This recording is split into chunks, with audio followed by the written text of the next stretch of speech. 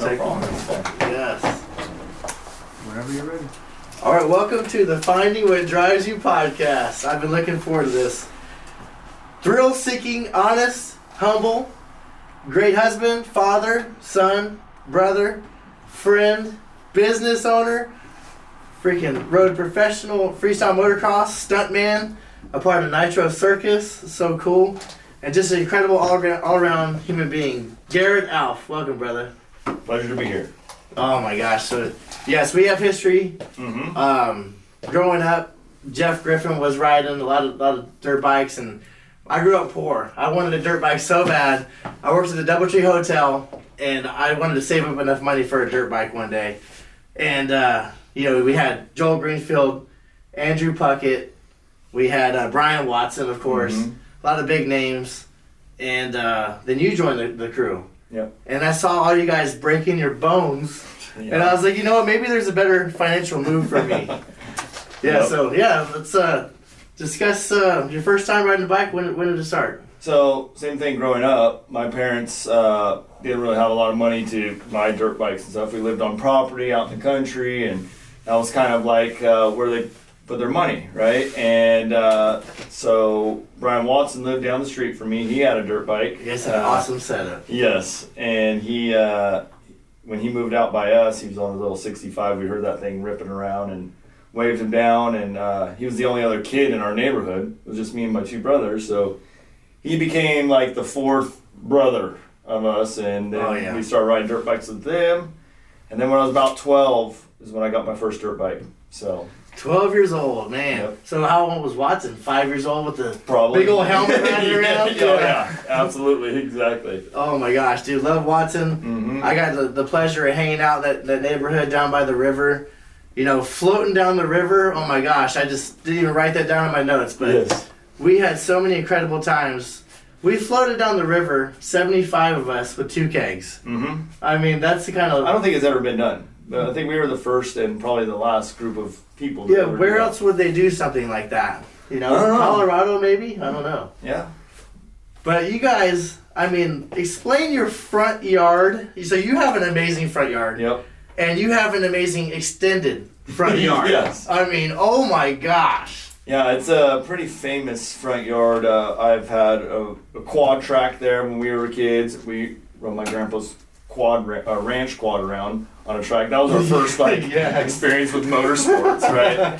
We thrashed his stuff, and then it turned into a dirt bike track when we got dirt bikes, and then when I built my freestyle ramp, we consolidated a lot of that dirt into a big pile, and my dad brought home a ramp, and then it turned into a freestyle course. And I don't know how many people that I talk to that I meet for the first time, and I tell them kind of what I did or do, and they go, "Oh my gosh, have you ever been out by Hart Park? There's this huge mound of dirt, and there's a guy that right." I was like, "There's some crazy guy. There's some crazy guy out there." And I was like, "Yeah, that's my spot." So, oh my god. So yeah, that spot's famous just being out. You know, the mountain bikers, the horseback riders, the dirt bike riders, hang glider. Everyone that goes through Hart Park knows that house just because of all the crazy stuff that's in the front yard. Yeah. So your front yard. Incredible. I love stopping by there whenever chance we can. You know, I worked at Kern River Golf Course right on the road. I used to love stopping by there, and I pretty much lived in that area for like 2 years. So it was such a pleasure drinking with you guys. Yes. We had a lot of fun. We partied at your house and a lot at Watson's house, and just bounced around, riding golf carts around, and just getting a little bit. We actually stayed at a Trouble down there. Yeah, we did. It was a surprise. Because instead of running, we did run around town a little bit, but most of the time was like, hey, do you want to go to Garrett's house or Brian's house, or just get some beer and go across the street in the foothills and just hang out there? So that's another chapter. Yes. We go into the fields, Yeah, that's another. Highland Garces, we kind of met right in the middle, and North High. Kind of came all together, and we'd bring a bunch of beer, and we'd have fires, 30 feet high? At least. And everyone would bring their old pallets or even, oh my gosh, tires. All the tires, whatever you can find in the hills. Whatever you can find. Yeah, so, explain riding. You could go for a ride for how long? The foothills in Bakersfield is probably one of the best places to learn how to ride motorcycles, let alone just have fun with your family. There's hills, there's single track, there's sand, there's anything you can think of. Crazy inclines. Yes. Yes. And there's 3 kids from Bakersfield that are actually professional riders now. That's where they grew up riding. They run tanks of fuel out there. Now we're going to be watching them on the big screen. Actually, 2 of them are already on the big younger? screen. Or you're talking about you and Griffin? No, these kids are like the next generation. What's their names? Ryder D. Francisco, Styles Robertson, and Jet Reynolds. Dude, those are awesome names. They're born for success. Styles, Ryder, and Jet. There we go. Yeah, you didn't have a chance. Yeah. Jeff and Garrett, Brian. Those are basic names. Yeah. I know, man. So those kids are one. Styles is in the AMA. Jet Reynolds was supposed to make his pro debut this year, and he hurt himself, so he's out. And then Ryder D. Francisco. He's going to be probably racing. He just turned 17, I think, yesterday. I saw on Instagram. 17? Yeah. Wow. So he'll be in the pros in the next couple of years. So it'll be cool to be able to watch them on TV. What's the average turn pro age? So it used to be like 16 would be the pro. But now It's with young, the huh? motorcycles, the power in the motorcycles, the tracks are so technical and gnarly that a lot of these kids, there's so much pressure put on them. And they hurt themselves at the beginning of their careers. They're trying to go out and make those top spots and not have the experience being in front of the huge crowds. And they raced in front of crowds before, but not like anything packed Angel Stadium or anything like that. So they should get hyped up. We're all humans and want to show off. And so once we get out to those, big arenas. I've got to go travel with Griffin and you guys and watch your shows and Kern County Raceway here as well. I actually called Matt Zimmerman to see what's up. He's your close buddy. Yep. See if he's got a funny story. And he's like, he went kind of blank, but he right off the bat just spit out your first event. You were 15, and it was at Centennial Gardens. Yes. Oh, yes. And a guy crashed and grabbed his balls and flipped the crowd out, and then you're like, if I ever crash, I'm doing that. Yep. Explain that. So that's kind of like a thing, back in the day, the metal militia, the freestyle were like the outcasts of racing. So the metal helmets for sure, stickers everywhere. So at Centennial Gardens, they were having an arena cross race, and they had a little freestyle intermission contest, and I jumped over, I hit the ramp, I did a seat grab, I think Indian Air or something, and I over jumped it a little bit because the Centennial Gardens is so small, you don't have a lot of room. Right. And there was a tight turn that you had to make, and I didn't make it, and I hit a hay bale, went over the bars and crashed, so I just got out, went like this, and then you showed everything else. I don't know if I gave a thumbs up or but hey, we'll leave that up to the audience. It's your story, it's your song, sing it how you want to. Yes. Dude, so I grew up with watching Griffin. We were same age, we were boys, and got to hang out a lot, like all throughout high school. And I remember him just having the bicycle with rubber ball on a trampoline, practicing backflips. And it was when it was first coming on the scene, right? Yes. And I'm watching him, and then you guys were practicing. I saw you come along. You were a year younger. Yep. And you guys were practicing into a foam pit. And this is just me, not a dirt bike rider, watching from a distance. And I'm just like, oh my gosh, they're gonna try this. And I remember Griffin doing his first one, and just and awe. I think he was one of the. I don't know. I'm just speaking from inexperience, but the first 20 to do it. I'm guessing. And you were right there behind him, and explaining about the first backflip you've done and kind of that experience with Jeff too. So, Cold Owl, we were over at his house watching it. And I remember, because I was riding motorcycles, but not really doing freestyle tricks here and there, but nothing serious.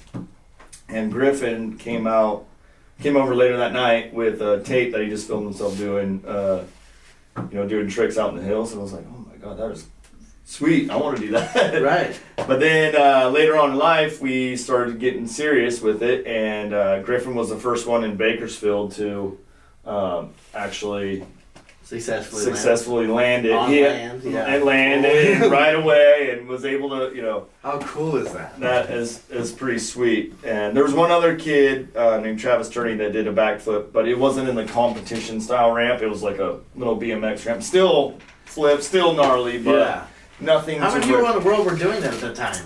I mean, that time, probably under 40. There we go. I mean, that's a big monumental deal. Yeah. I mean, yeah. And even to this day, there's a lot of riders out there, but if you think about it, I don't think you could put 1,000 people in that, in that category. Still to this day. Still to this day? Yeah. That's how freaking cool, man. Yeah. And explain your first backflip, landing it. So my first backflip, It was so long ago, it's hard to... Yes. And it was a That's how good he is, folks. No. It was a traumatizing experience for me because, the foam pit, it's a big box, and everyone thinks, oh, I can jump into that. It's a foam box. You jump into it like, at the gym or whatever. You see the cheerleaders and the gymnastics jump in it. And I was like McDonald's in the ball. Yeah, or the McDonald's. Yeah, so if you've been in the McDonald's ball pit, you kind of know. A lot. I was there yesterday.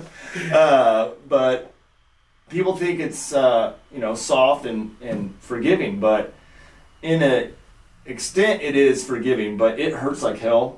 When you land bike lands on top of you. Or if you land upside down, a bike lands on top of you.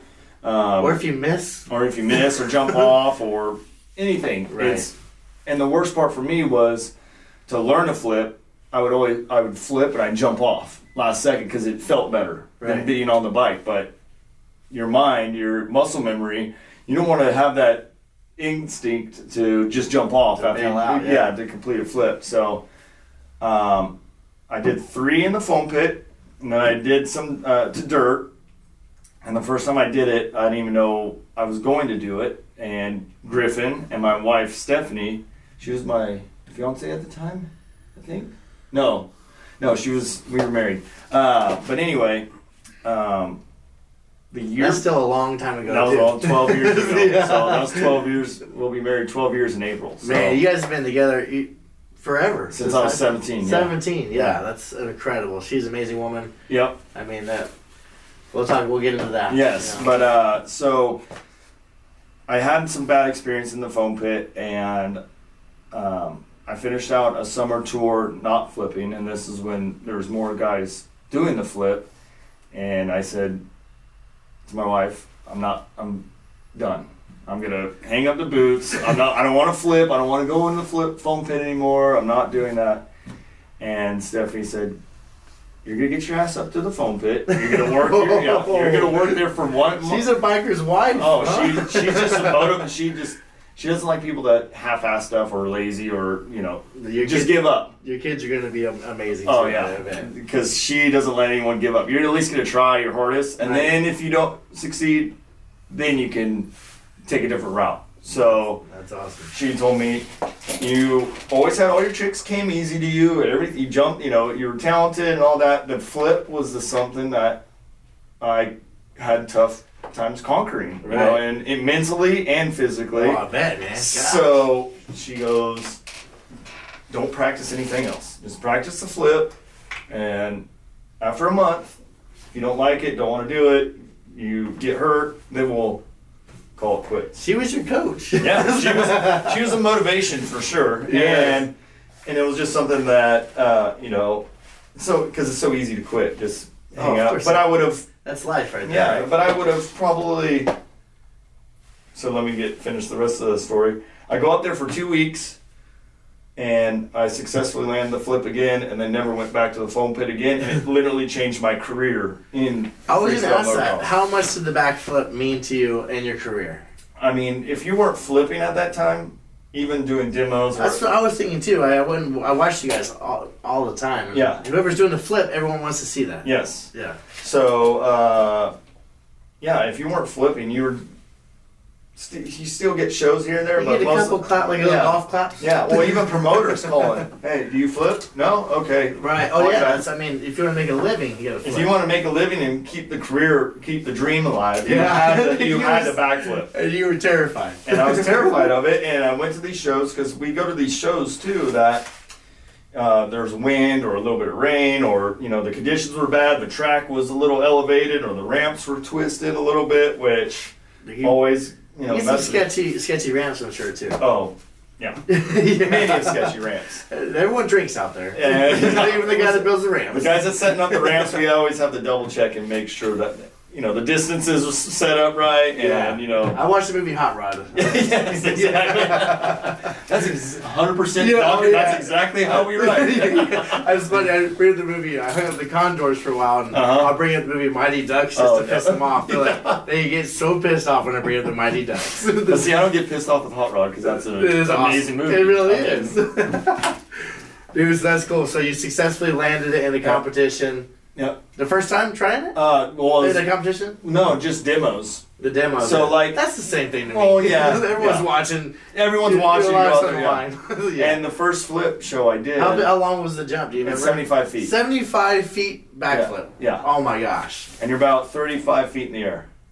So nope. That's a basic setup. Yeah, that's a basic setup. So if you're gonna do anything, that's what you have to conquer. That's the ramp distance and everything. Okay, I can see why you were so terrified. Mm-hmm. Yes, I'm scared this for you. And you're going back in time. And most of the ramps were metal to metal and on asphalt and all that. I've seen you do backflip. No, I've seen you now. I mean, you're doing backflip, heel clickers. Mm-hmm. You're doing backflip, no handers. I mean, what's the hardest backflip trick you've done now?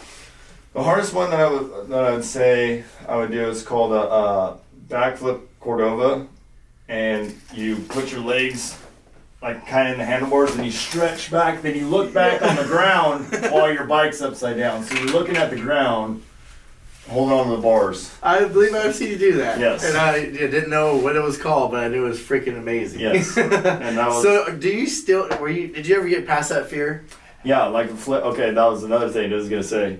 After you conquer the flip, physically doing the trick is just as easy as jumping the ramp from point A to point B, once you figure that out. Yeah. The hard part is mentally throwing everything that you've learned riding a motorcycle out the door. Right. Because you go up the ramp and your front tire gets up a little bit, your instinct is to push the bike down and level it out. Exactly. Yeah. So you got to go, okay, I'm going to throw all that out. I learned that too, my first time riding. Like when you're doing a wheelie on a bicycle and you fall backwards, what do you want to do? You want to throw the bike and keep your I was a guy out there with a Huffy riding around you guys' Haros. Yep. True story. Yep. So, so we would do shows and it would be windy and we're like, hey, you just want to do flips tonight? Yeah. It's super windy. That's how easy it was. Like, let's not do our regular tricks. Let's just do flips. Crowds get pumped on it. And then we're kind of do our easy tricks and then call it good. So that is so cool, man. Yeah. Yes, I've seen you do so many tricks. Did you ever have a signature move that you made up? I thought it was the Captain Morgan because I've seen you do that one. I thought it was so cool. You're the first person I saw do it, so I thought you created it. But I heard definitely Zimmerman told me it was not the one. You created the Parasilton. Yes. So you, I can't say anything. It's PG show, right? Yes. Did you give the handlebar a blowjob or something? No, it's kind of a joke thing. I know. So, because there's a trick called the stripper, and then there's a trick called the, So, just like in BMX, there's not BMX, skateboarding, there's a Charlie Sheen. Right. A trick called the Charlie Sheen. So, when I was trying to figure out the name of this trick, I just posted it on a forum, on a Freestyle Motorcross forum. Like, hey, I came up with this trick. It's a combination of a stripper and a dead body, which, a stripper. And then one guy says, oh, call it a dead stripper. And then one said, call it a, I forget what else. And then one guy just said, screw it, man, call it the Paris Hilton. And I go, yes. That sounds good. So I kept it that. And then when the trick got popular, when the pros started doing it, like the major pros in competition, the announcer would be like, I don't know about this name. I don't like this name. We got to change the name up. And I'm like, sorry. She was very popular at the time. Sorry, dude. It was 2003. She was on, Yeah, she just made a tape. Yeah, and it was a combination of. It literally was a VHS tape. VHS tape, yes. So, so it was called the Paris something, and they do it. They do it in backflips now and all that too. So it's pretty wild to see that. So people are still doing that move. Mm-hmm. Oh, that's so cool, man. Yep. Hopefully they give you some good tribute back to that. Yep. So, man, I remember another event that I had to just bring up. You broke both of your wrists coming down when you landed. Yes. And I never felt so bad for a human being because I was thinking, how's this guy going to wipe his ass? Asked my mom and my wife, and yeah, they're the ones that had to take care of me. That I think I've seen you a lot. We've hung out quite a bit, and you've had a cast on half the time I've been with you. But yes. yeah, so I was thinking, explain how that happened. So there's 75-foot ramp, like I was explaining earlier, but at our practice spot, we had 2 back-to-back. Like it is called a double-double. So the first double, 75 feet, then you land, and then you hit the second 75-foot double. Well, I did a trick on the first one, and I clicked neutral when I came down. So with the momentum you carry landing, you're not carrying as much speed, like throttle-wise, up the ramp, so you kind of coast a little bit. So all you need is a little blip of the throttle up the ramp to clear the next gap. Well, when I went to go hit the throttle, nothing, neutral. And so I went like that, and it kind of nosed down at the bottom of the landing, and my arms just go like that. Man. And I didn't even know it happened until I tried to get up, rolled over. I was like, what the hell happened? I rolled up, tried to get up, and I go, oh no. Yeah, and then they were both crooked. Oh man, well, a long time to heal that. Oh my gosh, and every time you break your bone, you're back on the bike again. That's so crazy. Yep. But I was like, hey, Stephanie was with you that whole time. I was like, after your hands or wrists heal, you got to marry that girl. Yep. And you did. Yep, absolutely. Yes. Yeah. She was brave enough to take care of me before we were married, giving me baths and all that, and feeding me. I couldn't, like, a fork. I had to... You don't know how to make a peanut butter and jelly sandwich with your feet? Oh, yeah. No, I just sat on the couch and watched South Park. That's all I did. No, yeah, like I said, she's a great woman. Yes. Yep. Man, so now you guys are married? Yep. And how long has it been? 12 years? 12 years in April. I thought it was longer, but you guys have been together a lot longer. Yeah, so 17. So I'm 35. Half my life. Yes. I've been with her. Well, she's amazing. She's always been such a sweetheart and a great woman and obviously a great mother and a good coach for you. Oh, absolutely. Without her, I don't even know where I'd be right now, to be honest. Well, you wouldn't be doing backflips. Nope, I probably would not. Well, you also have 2 boys, Jeremiah and Elijah, right? Yep. These guys are not going to be wussies. I watched your Instagram, and you guys are riding dirt bikes already, like from like age 2. Yep. And then playing rugby as well. Yes. So we just got Jeremiah into rugby through our friend Matt. He tried other sports. We tried football and we tried baseball, but him watching me with my dirt bikes and all that, he kind of thinks, oh, I'm gonna be like Dad. He never played sports, because I never played sports growing up. Right. My parents just did not give us the opportunity that way, or I wouldn't say give us the opportunity, but just never push us into. Well, that's a sport. It's competitive. I think. Yeah. Riding's a sport. Yeah. So he kind of has that mental block of, hey, I'm not playing sports. I'm going to ride dirt bikes like my dad. And I'm like, well, let's try something else too, just in case the dirt bikes don't pan out. Right. And so you don't want to see a lot of hospital bills. Well, that's going to be a hobby. So hopefully it's just a nice, clean, fun hobby, and we stay out of the hospital. It's funny how dads are like that. Yep. Mm-hmm. I want my boys to play golf, but they want to play baseball. That's how it goes. Well, that's what everyone says. Is like, oh, get them some golf clubs instead of a dirt bike. Right. Still travel the world, still make good money, still do. Yeah, it's amazing. Plus, you can hang out with 4 of your buddies and hang out all day. Yeah, exactly. So, dude, I love your brothers too, Kyle and Curtis. Yep. They rode with you as well, and I remember Kyle was recording you for a while too, making videos. I thought they were so cool. And then your mom, Tara, freaking, you guys still stay pretty tight? Oh, yeah, absolutely. Man, that's awesome.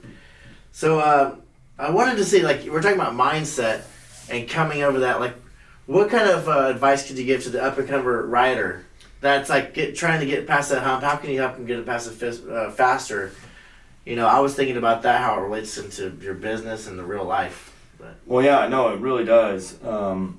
Me growing up riding, I was always pretty naturally talented on certain things. I could, ride a dirt bike pretty naturally and do jumps and all that. But like with the backflip, for me, that was the mental game. And there's a lot of people that get on dirt bikes that have a mental game of even doing the clutch and the throttle and just going over, a little bump. They see that and go, oh my gosh, I'm going to kill myself or whatever.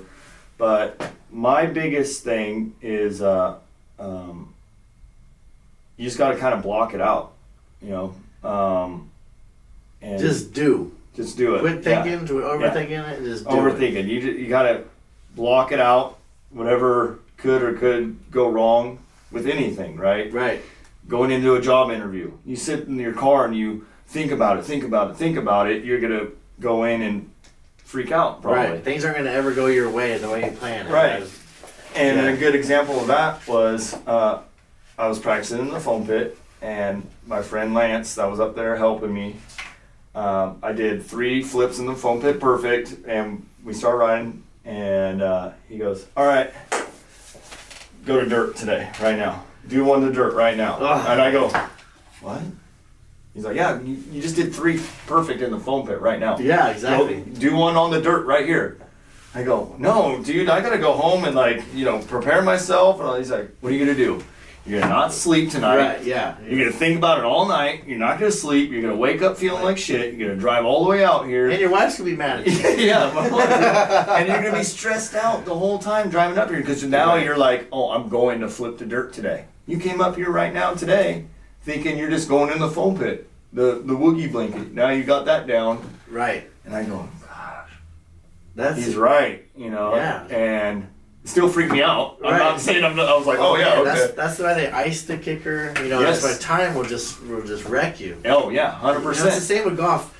Everyone plays golf for fun. It's great, but when you have all the pressure on you, and the more time you have, the worse it is. Yes. You forget how to grip the golf club. It's so nerve wracking. So it's best just to get up there and the least amount of thoughts possible, the better. Yep. Just get up there and focus as close as you can, hone in, and just try to fire away with those loose grip. And that's exactly how it was with that. And then when he told me to go to dirt, I was obviously freaked out, like I said, but I was like, okay, I'm just going to ride around. I'll just ride around. He's like, if you need to go in the foam pit one more time, do it in the foam pit. Throw up. Yeah, go throw it right there. He's like, if you need to go in the foam pit one more time, because we had the foam pit that went here, and then we had the ramp right here. So I can jump the ramp, then turn around, then hit the foam pit. So I go around. I was like, I'm going to go in the foam pit. That's the decision I made. Right. And then I was going around. I was jumping the ramp, and I came around the corner. I said, screw it. I'm going. See what happens. I just went and did exactly what I did on the foam pit. I said, just do, put that in my mind. Control your emotions. Control it. And don't even think that there's a dirt landing. Just think you're going in the foam pit. Yeah. Whatever happens, happens. But just pretend you're going in the foam pit. Perfect. And I did it. And I came up a little bit short on the land. I didn't give enough throttle to clear it. I kind of bounced and swapped. But I rode away. And I was just like, holy shit. I did it, I was not expecting this, right? I bet you looked at Stephanie too. They did. See, Stephanie wasn't there. Stephanie was there. He filmed it, but he's like, I'm not giving you the film until you come back up and do it again. Oh, right. Yeah. So it's another thing, like not like get past it. Yeah, like don't go home, post it. Like you went flip. No, you did one flip. Yeah. You don't know how to flip yet until you're doing it every day. Yeah. Consistently. So that happened, and I went home. I was so stoked though. Yeah, I bet. Coming up, just wanting to do the foam pit, but it was that whole thing of him just telling me, do it today. You're gonna stress out. You're gonna worry about it the whole time. Yep. And that's where, like I said, it's kind of you block it out in that sense. So I love it. At that time, it was just you had to do it. And man, when you ever said something and then you didn't get a reaction? And then later down the road, everyone's saying it, and you're like, "That's what I've been saying that." So that's how this podcast came about. Trying to find my purpose in life, my why, and trying to find out what drives me. And I came up how to become the best version of myself and to give back. I'm really good at anything that's volunteer work. Yeah. Anything that doesn't pay anything, I'm awesome at it. So God has given you that talent. Yeah, right. Yeah, so I'm really good at making people laugh. Doesn't make me money yet. You know. And just giving back, being a coach, and work release. I'm really good at that too. I work on my 5 pillars. I'm becoming the best version of myself, and I've noticed a lot through this is mental strength, mental Yes. toughness, physical fitness. Yep. You're athletically gifted. Emotional stability, controlling your emotions when you're doing a backflip. Yep. Another one's my spiritual with God. That's just something that is between me and God. Yep. I'm sure you have that too. And then financial education. I'm sure you've dealt with financial education. We haven't talked about that, but you will when you're talking about mental toughness and just taking that leap, doing that backflip. You started a business. Yes. So let's talk about your business. Yes. So towards the end of my career I wouldn't say end of career, but I'm like, okay, I'm not going to ride dirt bikes forever, especially freestyle. And if something really does happen to me where I get hurt, I'm going to need some type of, what I'm going to do after. Right. And my whole thought was, at the beginning, was I was going to go work for the family business. Right. Because my dad, Delaney and Ahlf. Delaney and Ahlf. I ran into you in Taft out there. We're both delivering parts. Yes. Parts, PPE. At GPS, right? Yeah, I was like, hey, aren't you supposed to be riding dirt bikes? Yeah. Aren't you supposed to be playing golf? Yeah. Yeah, that's I got a dirt bike tournament tomorrow. I'm just filling in time. Yeah, I know, right? So that was my plan the whole time, and with Delaney and Ahlf, my dad, he always let me go ride and do my shows, but I always had to come back to work and still, do as much as I can there to help out. And the last year of, I think it was 2013, I had one of the best years of riding my dirt bike. And I told my dad, I was like, hey, just want to let you know I'm going to probably step away a little bit from the family business and try to just focus on my riding and see about completely making this my job. Obviously, your dad was super supportive. Oh, 100%. Helped you get the dirt bike at first, build the jumps, let you do your thing, go off riding for hours and hours and hours with you boys. So I know he was a big influence on you. Yeah, he would let me, it was middle of the work day, and Lance, the guy I practiced up down in Piru, that's where our foam pit was and everything. He would call me on Wednesday and be like, hey, Travis Pastrana and Matt Rabeau are going to be out here. You want to come out and practice? So I'd ask my dad, hey, it's 10 o'clock in the middle of the day. We got shit to do. Can I leave work to go do this? And he would, but if you get home before 5, I don't care if it's 4 o'clock, come back in, clock in for a little bit, do whatever you need to do, and then, do it all. Yeah. So, he was a huge supporter. Yes. And and then after that, you went to, I know I kind of jumped early, but you went to Nitro Circus as well. And your dad had let you tell the story. I watched the video, man, and this isn't your first rodeo here, right? So I've got to watch it, do some research, and I actually asked you. I was like, hey, can I bring up your story about your dad? Yeah. And you said, of course, I would love to. So I'll let you give the mic, man, and just appreciate you talking about it. Yep. I love it.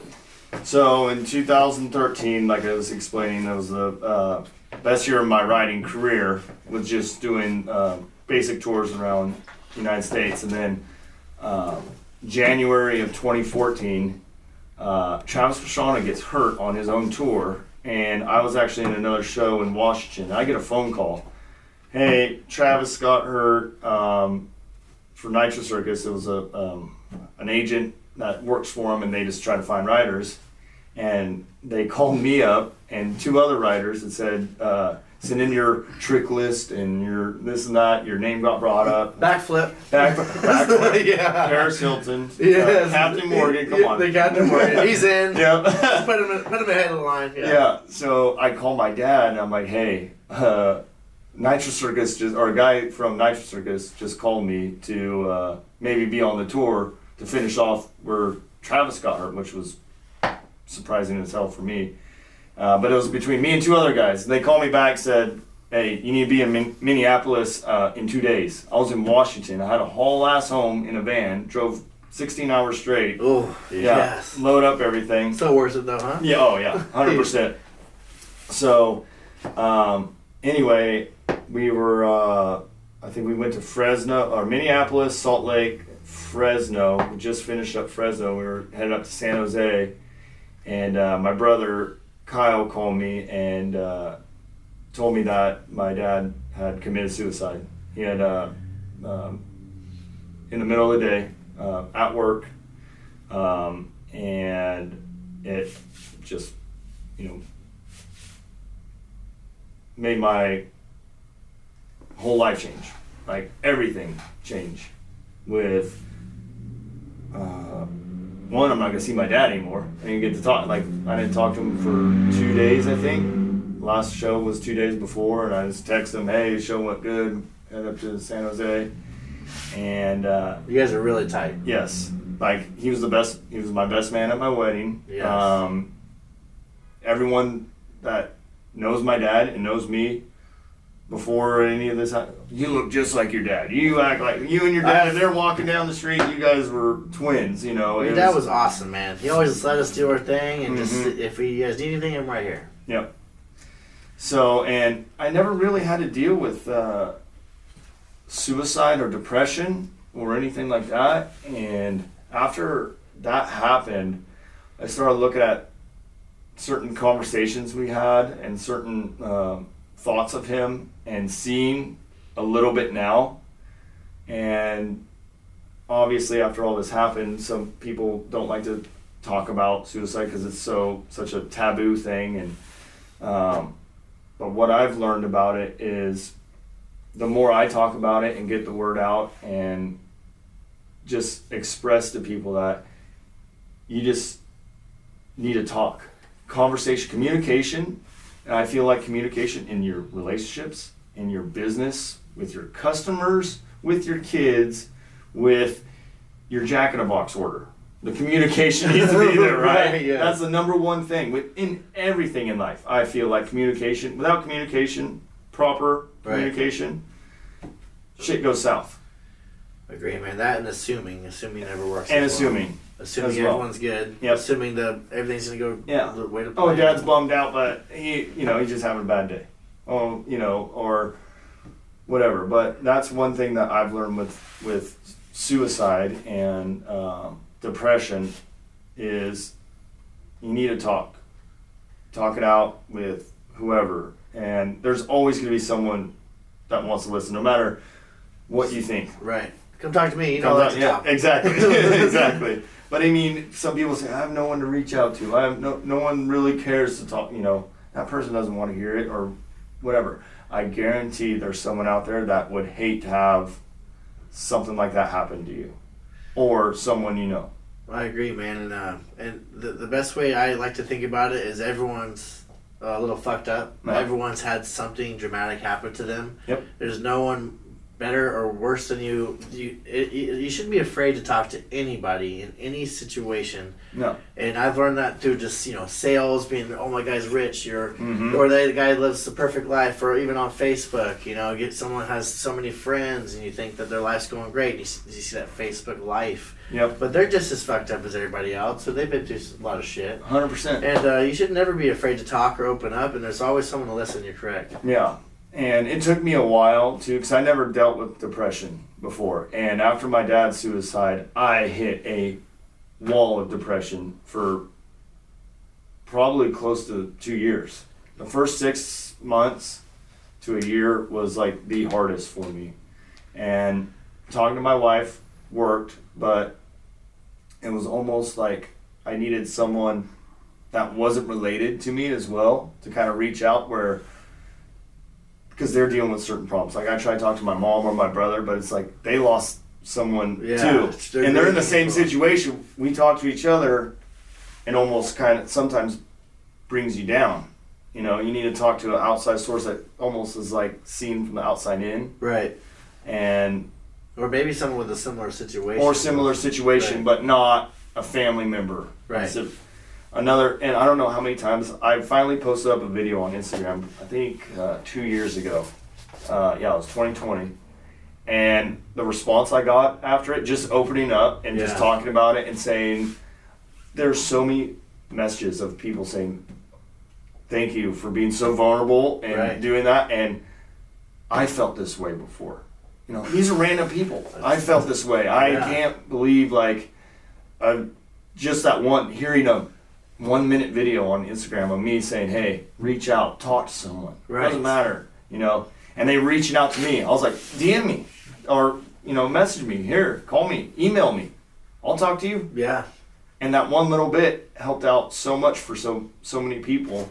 I'm not saying it saved the world, but if I had 7 people hit me up and say that, I feel like that's the only way it's going to get better for me and hopefully for other people. Because the sad part is, after my dad's suicide, I've known at least 5 or 6 people that were not related to me, but close to me, right? Or was a friend of a friend that did it, and I'm just like, right. And the times with Corona and the lockdowns and all that, there's so much more of that out there, and it just needs to be talked about. You're right.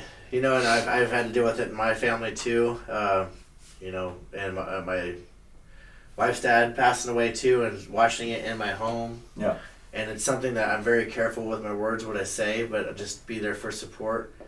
Like you said, you can always talk to somebody. Some guys are really tough and have a shield, and yep. It's good to be vulnerable and open up, and everyone can learn from it and get better at doing that. And approach it with empathy. Yep. For sure. And that's just like, saying,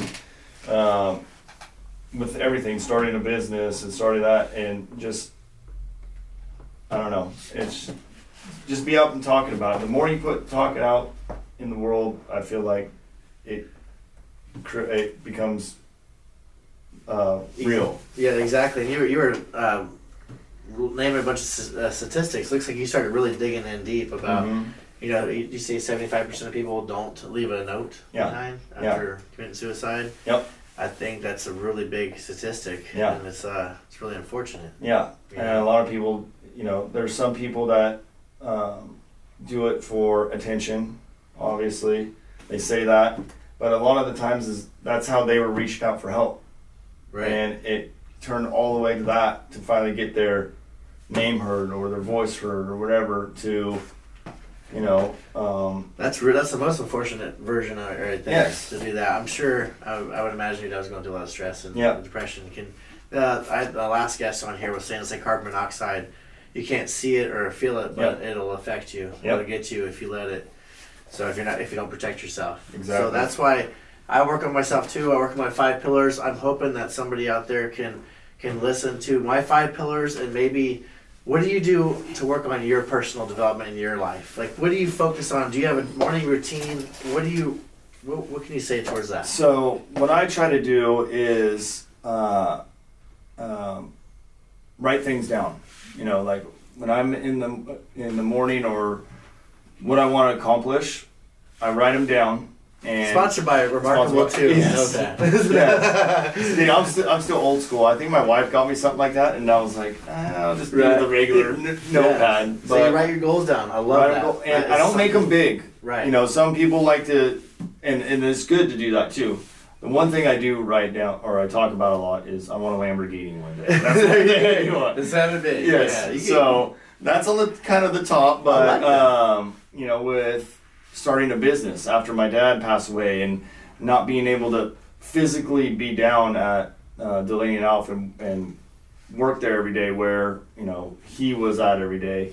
Now I could go down there and hang out and work, do some of the stuff down there and not have too much anxiety or depression about what had happened there. But with like starting the equipment rental company, I didn't know what I was going to do. I know. I remember talking to you a lot about the beginning process of that, and I know it took a big, leap of faith to do that. And that's something I want to do as well one day is, open up a business. And, that's what this show's about is finding your way, your purpose in life, and just becoming the best version of yourself. Yep. So explain to your business. How's it going now, and how did it start? So,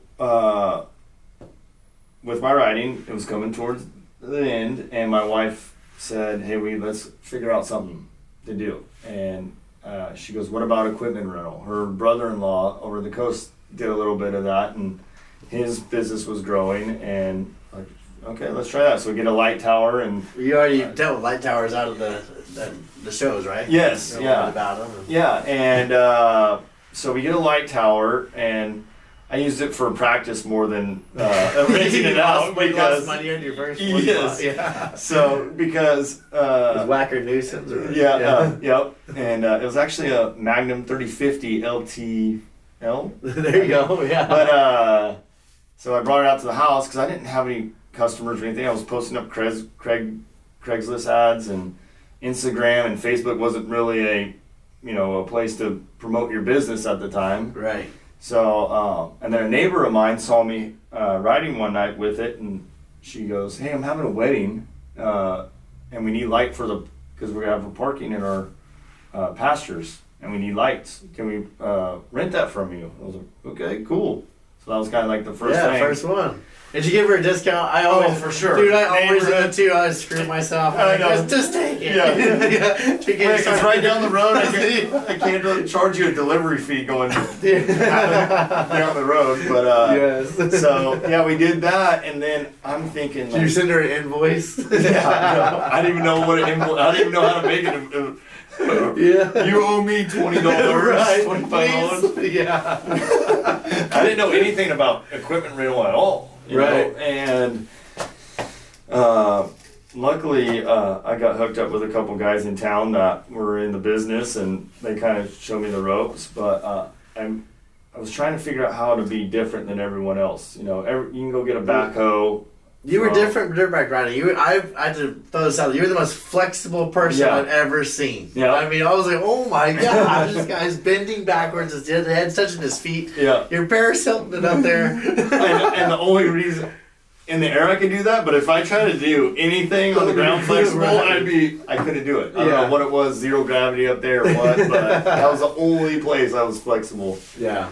But well, your business is going great now. Yes. I mean, I drive by your yard and you have a ton of equipment. Yes. And you have, name your equipment. What do you have out for rent? So I have light towers, water trailers, portacles are my number one, because that's kind of what I try to base my business off than everyone else, because you can get backhoes and, like I said, skid steers and all that stuff from someone else. So I've rented some stuff from you before. Yep, yeah. Absolutely. And the safety cool station is what I came up with. I was on the auction one day, and I had no experience in the oil fields or the ag or equipment at all. And I was on the auction, and I saw a portacool just on a flatbed trailer.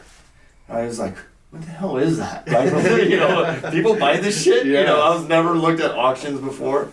And I was looking, I was like, well, what if you put a canopy over it and a bench and all that? And it's like, I'm going to build one and see what happens. So I built one with a portacool in it. It had a water tank, a generator, 2 benches, and then a canopy set up. Trailer for shade. Yep. Perfect. So I didn't know companies like the American Safety that you work for had the fans, because like I said, I've never seen anything. I've never been in the oil fields at all. So I thought I came up with this grand design.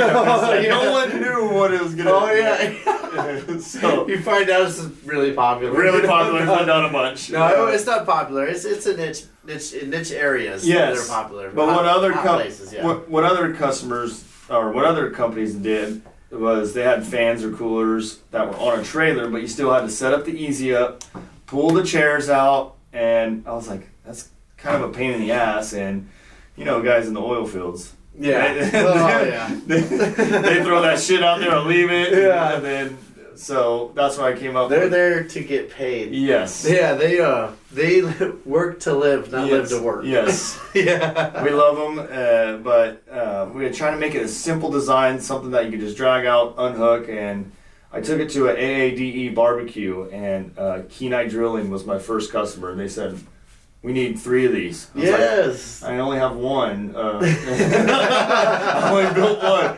Like, the girl down the street has it. Yeah, I didn't tell them that. They said, we need a Monday. It was Friday. I'm like, oh, shit. What did I get myself into?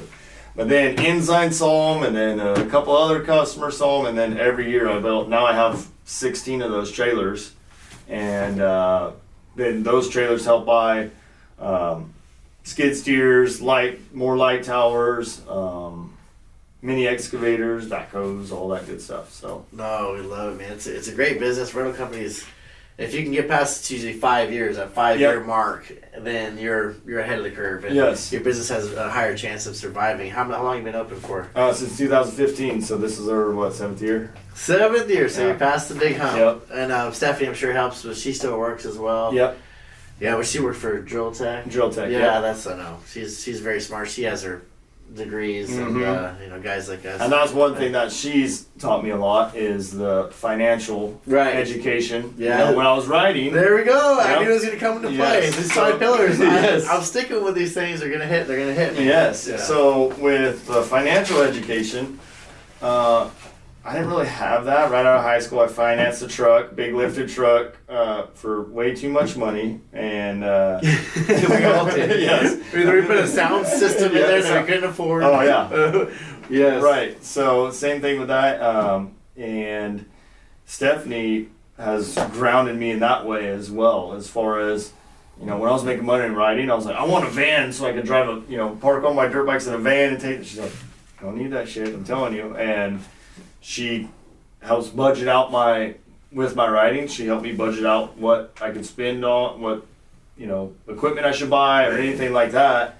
So at the end of the year, it was like, hey, we need to spend some money. Go buy yourself a dirt bike real quick. Go buy your dirt bike for write-off purposes or whatever. I'm like, oh shit, okay. So and that taught me and a lot with financial education and even with the business, because I worked at a family business, but I never saw the back end. Right. I was always the front parts guy. I saw the invoices coming in and out, but I never really understood, like, hey, there's lots of bills to pay, and, There's a lot of headache with being a business owner, I'm sure. But, after watching your video, you were saying, like, your dad lets you go out the first time, your first attempt. He says, listen, son, you're leaving at 10 a.m. every day. Yeah. Why don't you just go try to make some money? Right. And you started finding out how to make money doing it. Thanks to Stephanie teaching you how to do a backflip. Yep. But yeah, anyways. Well, this is before the flip. Oh yeah, okay. Yeah, this is when the flip was still not popular. Financial education, you start going on the road to let you do your thing. So yeah, I went out and finally got hooked up with some promoters, and I had a full season of shows, and I made some pretty good money riding. What's good money? You can go ahead and say it now, right? Well, right now I was making about $12.50 a show doing.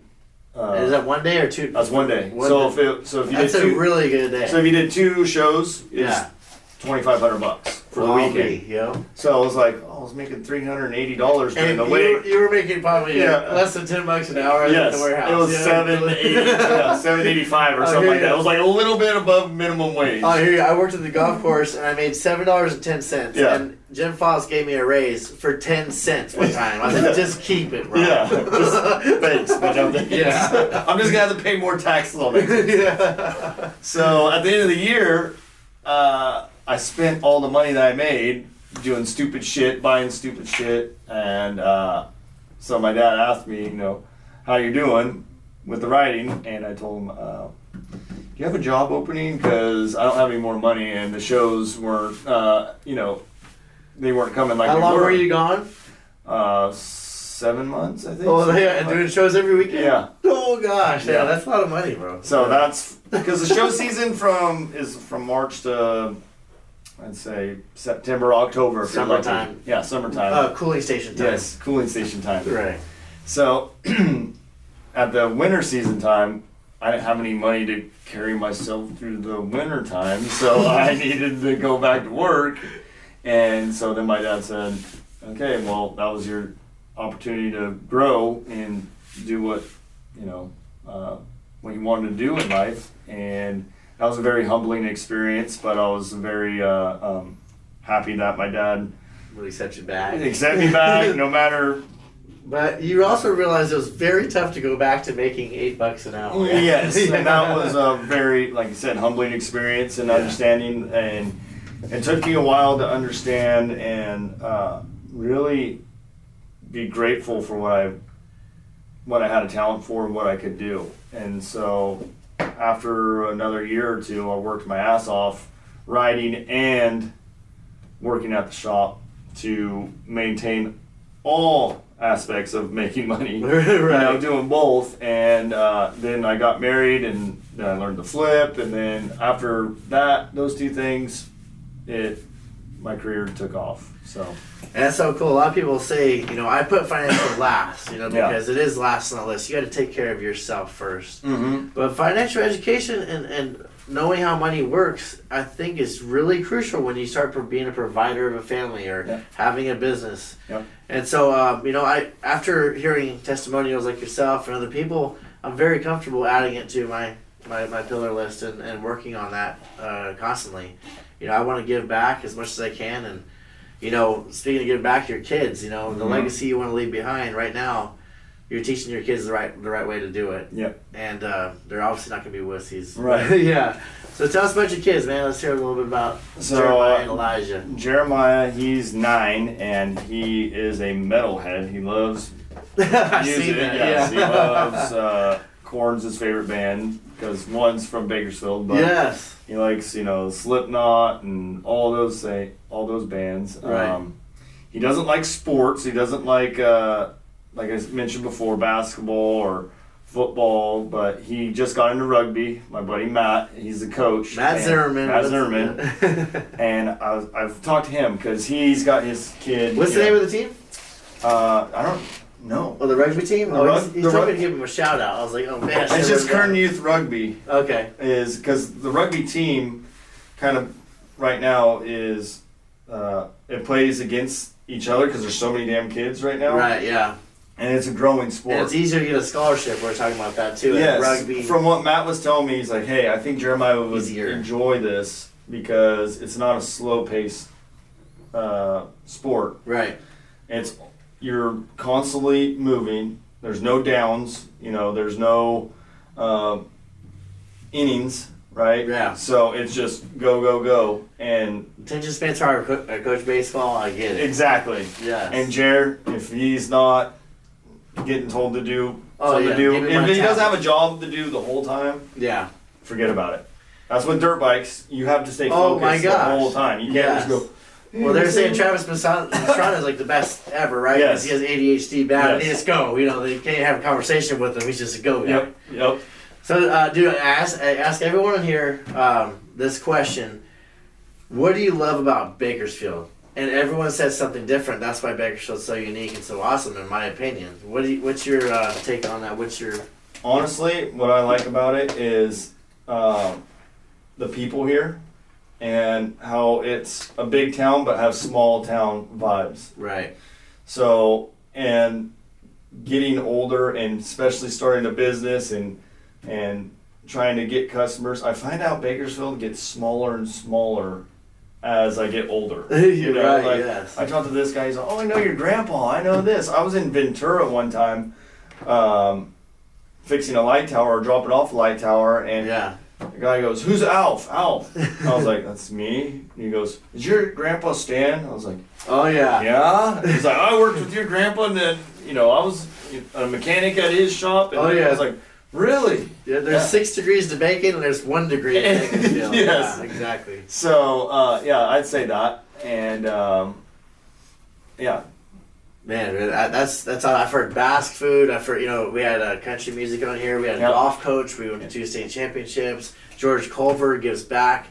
You know, you know, you like to give back. Everyone likes to give back. I say, if you end up, you know, passing away a long time from now, what kind of legacy would you want to leave behind? What would you want people to say about you? To leave a legacy behind that I would be proud of is just that I was someone that, you know, you can go up and talk to and just be humble and, you know, that you were comfortable to come talk to me at any time. Basically. I love that. You know, and another, you know, point I wanted to say is, you know, every person has a dark spot of their life. Yeah. And once you break through it, you can become the light in someone else's dark space. Mm-hmm. And that's what you're being right now. Yep. And I just appreciate you coming on the show and telling your story. And I love you, brother. Yep. And man, I looking forward to having you on here. I'm so glad it happened. Yep. I can't wait till the next time and next couple years and see where we're at Exactly. Then. See the growth after that. Yep. All right, brother. Thank you. All right, Garrett thanks, Ahlf. Mike. Appreciate it. Oh, brother. Oh, we did it. Yep. That was good. Right on, man. I know I was a little nervous, more nervous than I thought at the beginning. I was like, I feel so good. I don't know what the hell. I swear, I have a comfort zone with my hat for some reason. When I don't wear my hat, I just like, oh shit. Well, that's like I talk to people, and there's some people that when they put their glasses on, it's like they're